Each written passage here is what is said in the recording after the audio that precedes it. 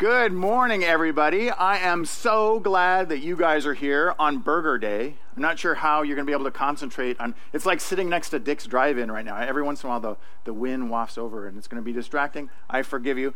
My name's Scott. I'm one of the pastors here. Our teaching pastor, Pastor Matt, is in Spokane for a wedding this weekend. So if you've never heard him speak, in particular, I would ask you to come back and listen. He's an awesome teacher. And I'm excited to continue in this series. Matt had this series that's named Called.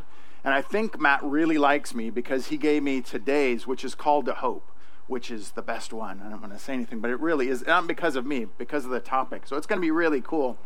But I want to start out first with a confession. And I'm not sure if it's a confession or an admonition, but I am not a good speller. This will come as a little surprise to anybody that's ever gotten an email, a text, or a note from me. I'm not a good speller. I'm not great at punctuation, and my grammar is a little bit weak. But what we're talking about today is the word hope, and what I've discovered is that the word hope has different meanings, whether it's used as a verb or a noun, right? And it's not the only word like that. There's other words that are like that. And one of them is, if I got up here and I said, I wanted to hammer home a point and make an impact, and I had this, you guys in the front would be a little concerned, rightly so, right? Because you think, maybe I'm not getting the proper meaning, right? And if I said, well, I hope that some of my points would cheer you today, and I did this, you'd be confused, right? And you guys that are guests today, you're probably not going to come back.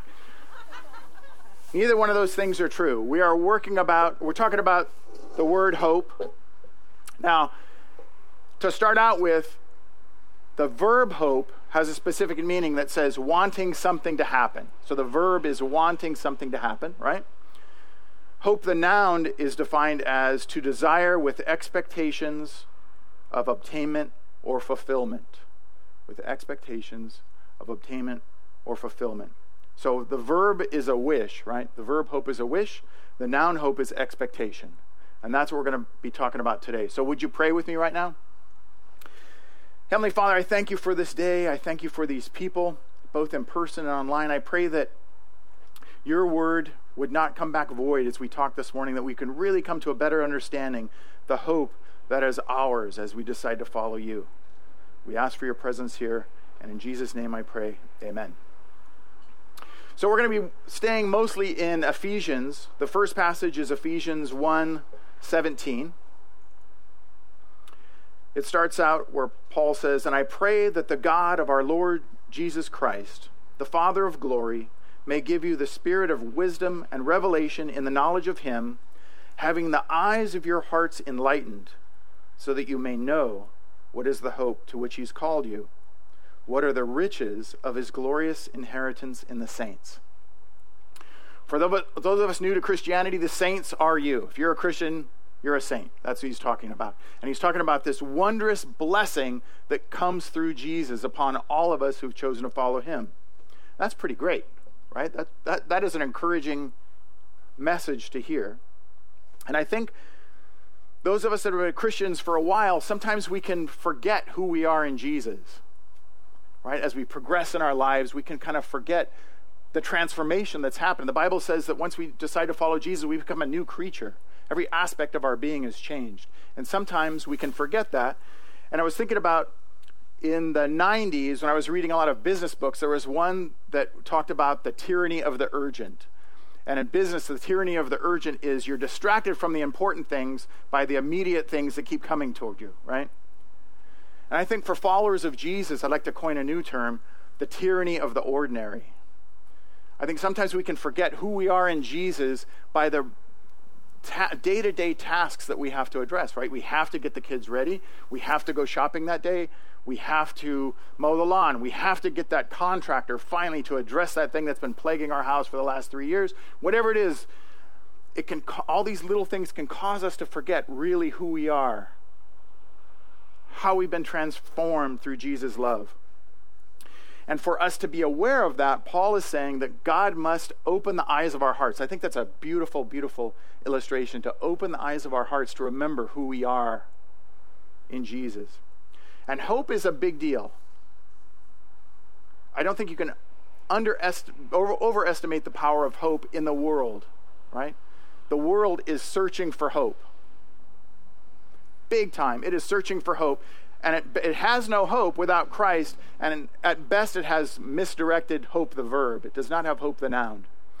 And I've been thinking recently about all the things that are going on where the society is looking for hope. Billionaires are spending billions of dollars to colonize Mars, with the hope of that will be the next place that we go once the Earth is no longer to support life.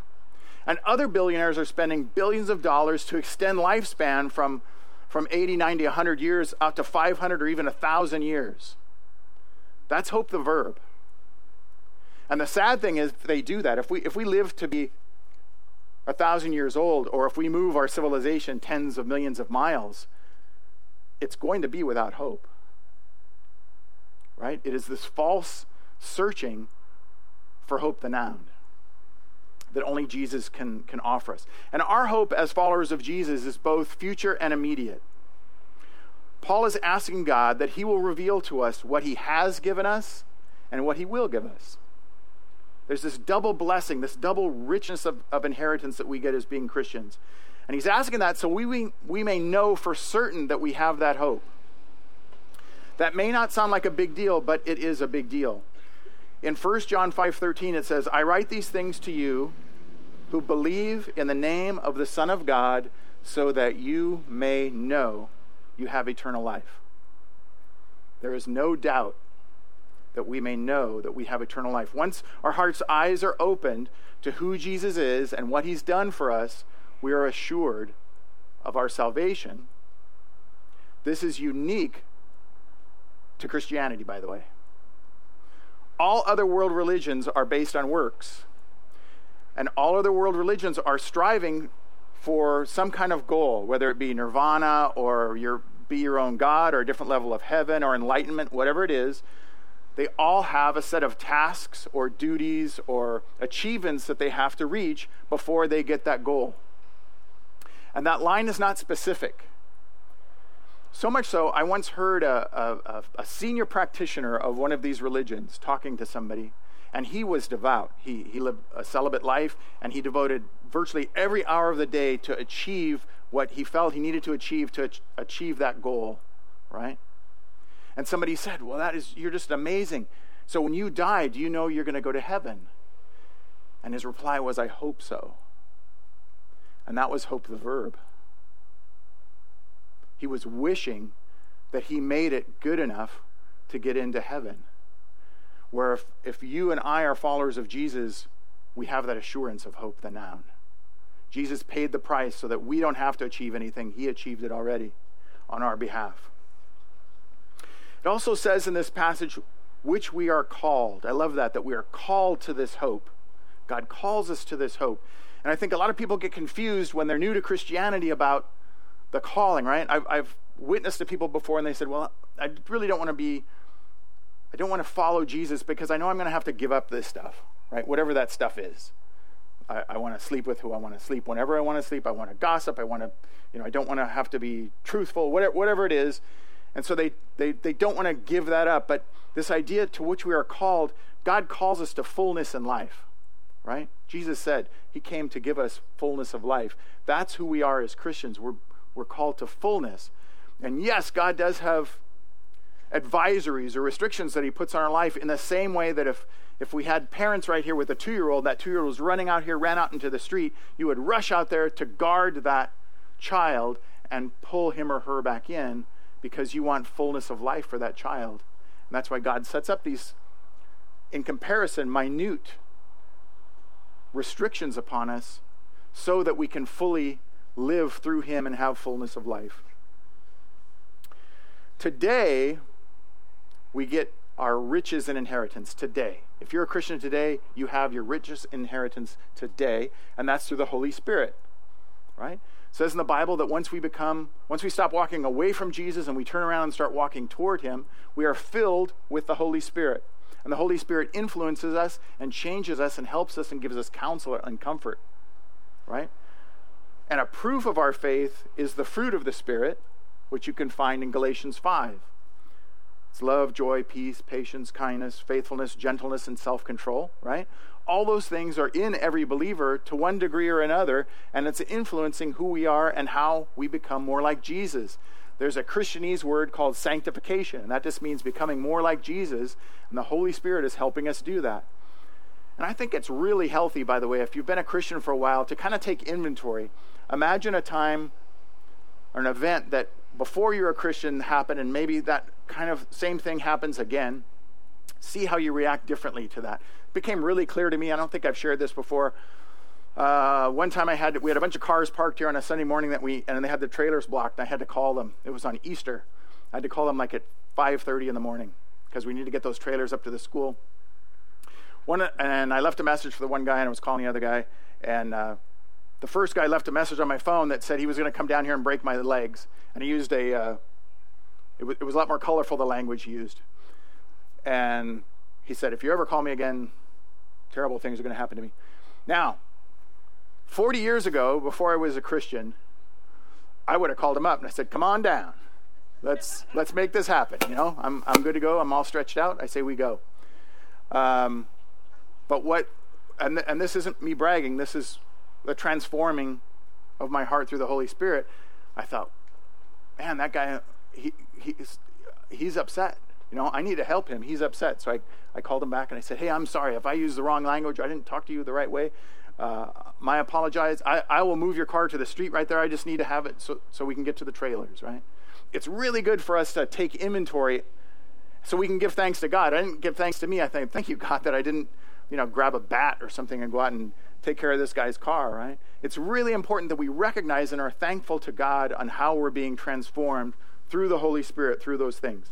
And if we walk in the Spirit, right? You're walking alongside God, you're walking with God, those things will continue to grow.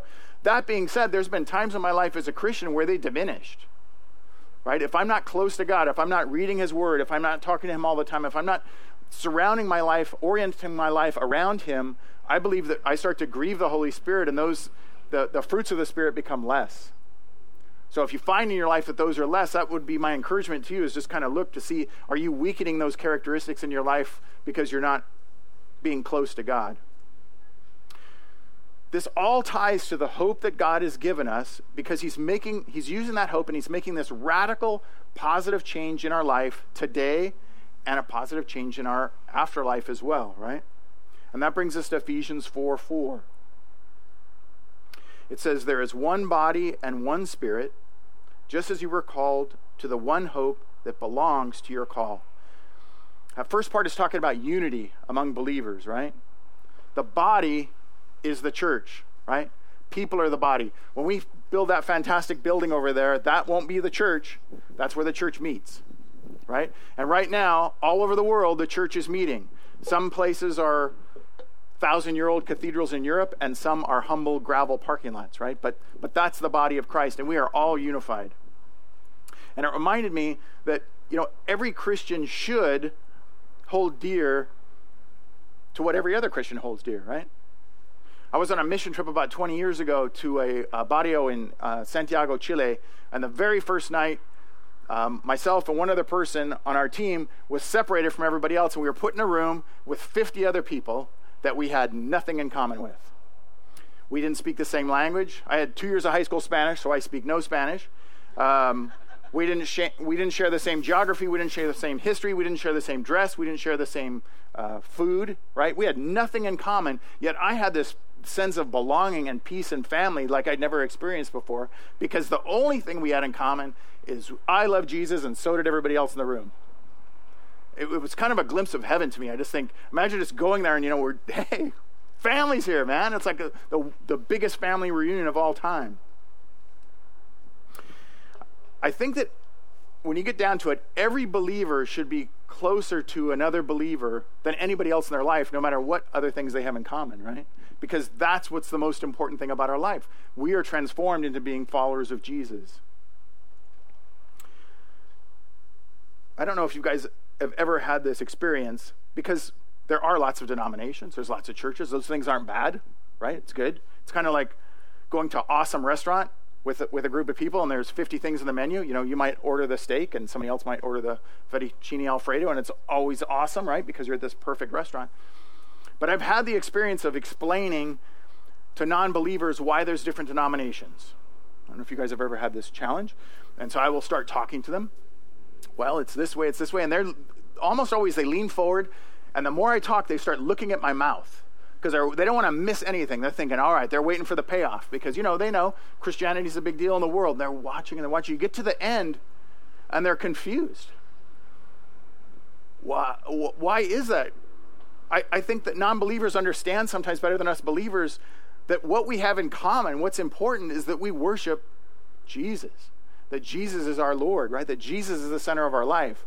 That's what is important. Not minutia, not how we worship or we sit in chairs or pews or some little theological issue that can be debated and has been debated for thousands of years. That's not what's important. What's important is Jesus Lord of our life or not? Are we following Jesus or are we not following Jesus? I was trying to think of another way to illustrate it, and I came up with knitting. Imagine I'm a knitter. I'm not a knitter, but imagine that I'm a knitter, and I'm into knitting, okay?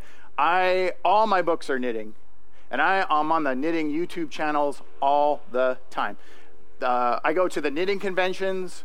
All my friends are, we just talk about knitting all the time. I know all the great knitting stores. I go there all the time. I am about knitting. Knitting is who I am. You say Scott, he's a knitter. That's what we know. Now, myself and my friends, we use Angora wool exclusively because all great knitters use Angora wool. I understand there are people that use lamb's wool. I don't know what they are. Maybe they're knit-ish. I don't know. But they're really not a knitter because Angora wool is the only way to knit.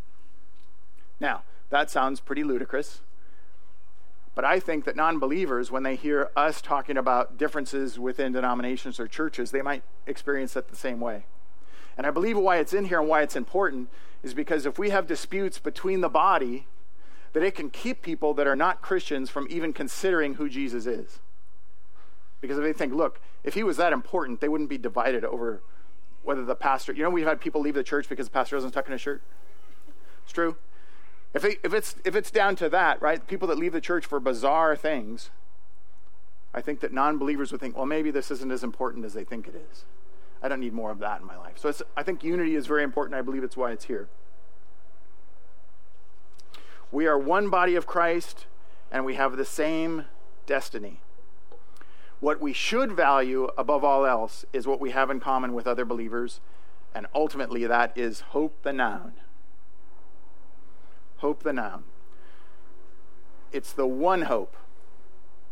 Jesus said, I am the way, the truth, and the life. I was shocked a week ago to read a poll that was taken of evangelical Christians, and 25% of them thought there were multiple ways to heaven, that Jesus was not the only way.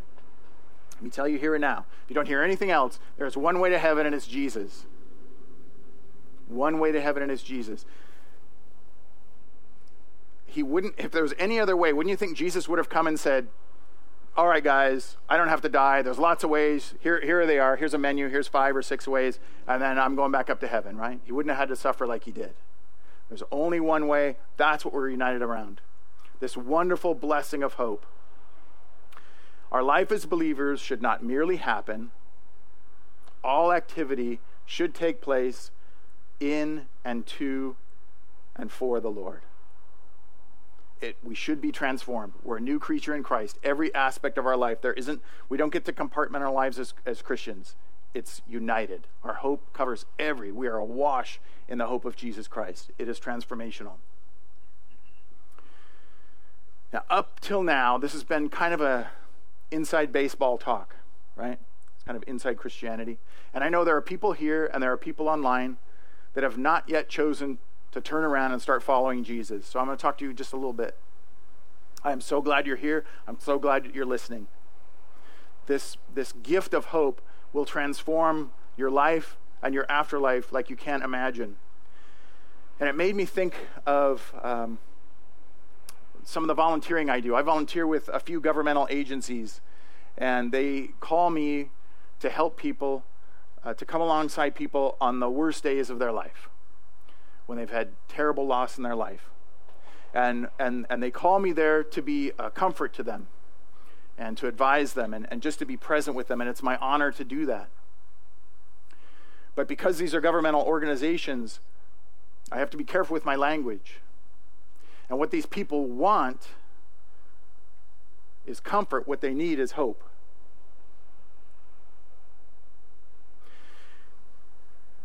And I've done funerals of non-believers. I've probably done more funerals of non-believers than believers. And there's no place darker that I've found than a funeral of a non-believer, because that hope is extinguished. It's very different. The funeral of a believer is very different than the funeral of a non-believer. 1 Thessalonians 4:13 says, "But we do not want you to be uninformed, brothers, about those who are asleep, who have died, that you may not grieve as others who have no hope." Christian funerals are sad. There is grief at Christian funerals. We're going to be apart from those people for the rest of our lives. In fact, Jesus grieved over a friend of his who died, even though he knew he was going to raise him from the dead. He grieved. He cried. It's a sad time, but it's not the same as a funeral of a non-believer.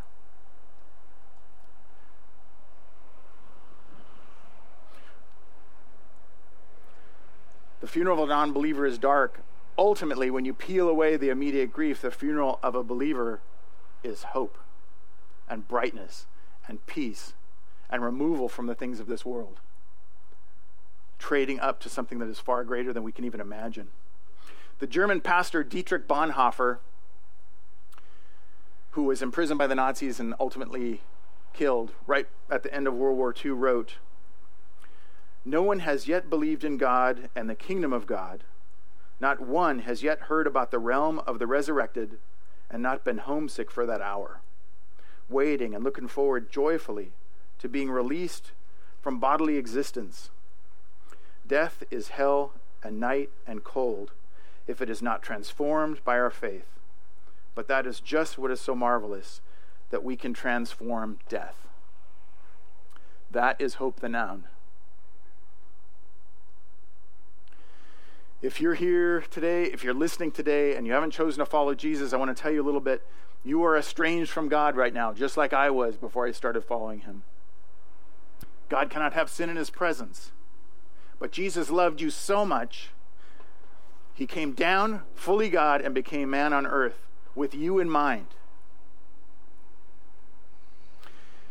He went on trial and did not defend himself and was wrongly accused with you on his mind. He was humiliated and beaten beyond what we can almost imagine with you on his mind. And he willingly went to the cross. And when I say willingly, remember, Jesus is God. He could have called armies of angels down.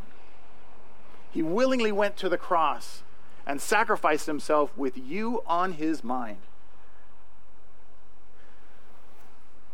He died and was arose. He defeated sin and death. He now sits at the right hand of the Father with you on his mind. He wants you to come to him. He wants to give you this hope that's available. Nothing would please him more. It says in Luke that when that happens, the angels throw a party. I would love for a party to be thrown today. For those of you here or listening at home that are believers, that are followers of the one true living God, I want you to think of somebody right now in your mind that needs that hope and be praying for them as I close this in prayer. All right, you got that name in your mind. Let's pray. Heavenly Father, we are so thankful that you love us so much, that you made it possible for us to inherit this hope, both in the present and the future. Thank you that you love us so much that you made it a way for us to be reconciled with you, that we will not be separated from you any longer. Father, I lift up each and every person within the sound of my voice right now, that they would be spoken to by your Holy Spirit, that they would be drawn to you irresistibly, to faith in you and to that hope that only you can give. I pray for our world, Lord, that we would stop having faith in all other things, on money, science, and politics, and all these other things that will not give us hope. You are the author and the giver of hope, and that is all that will satisfy us. Father, we pray that it would be a mighty, mighty harvest right now of those that would stop walking away from you and turn toward you. And I ask these things in your precious, precious name. Amen.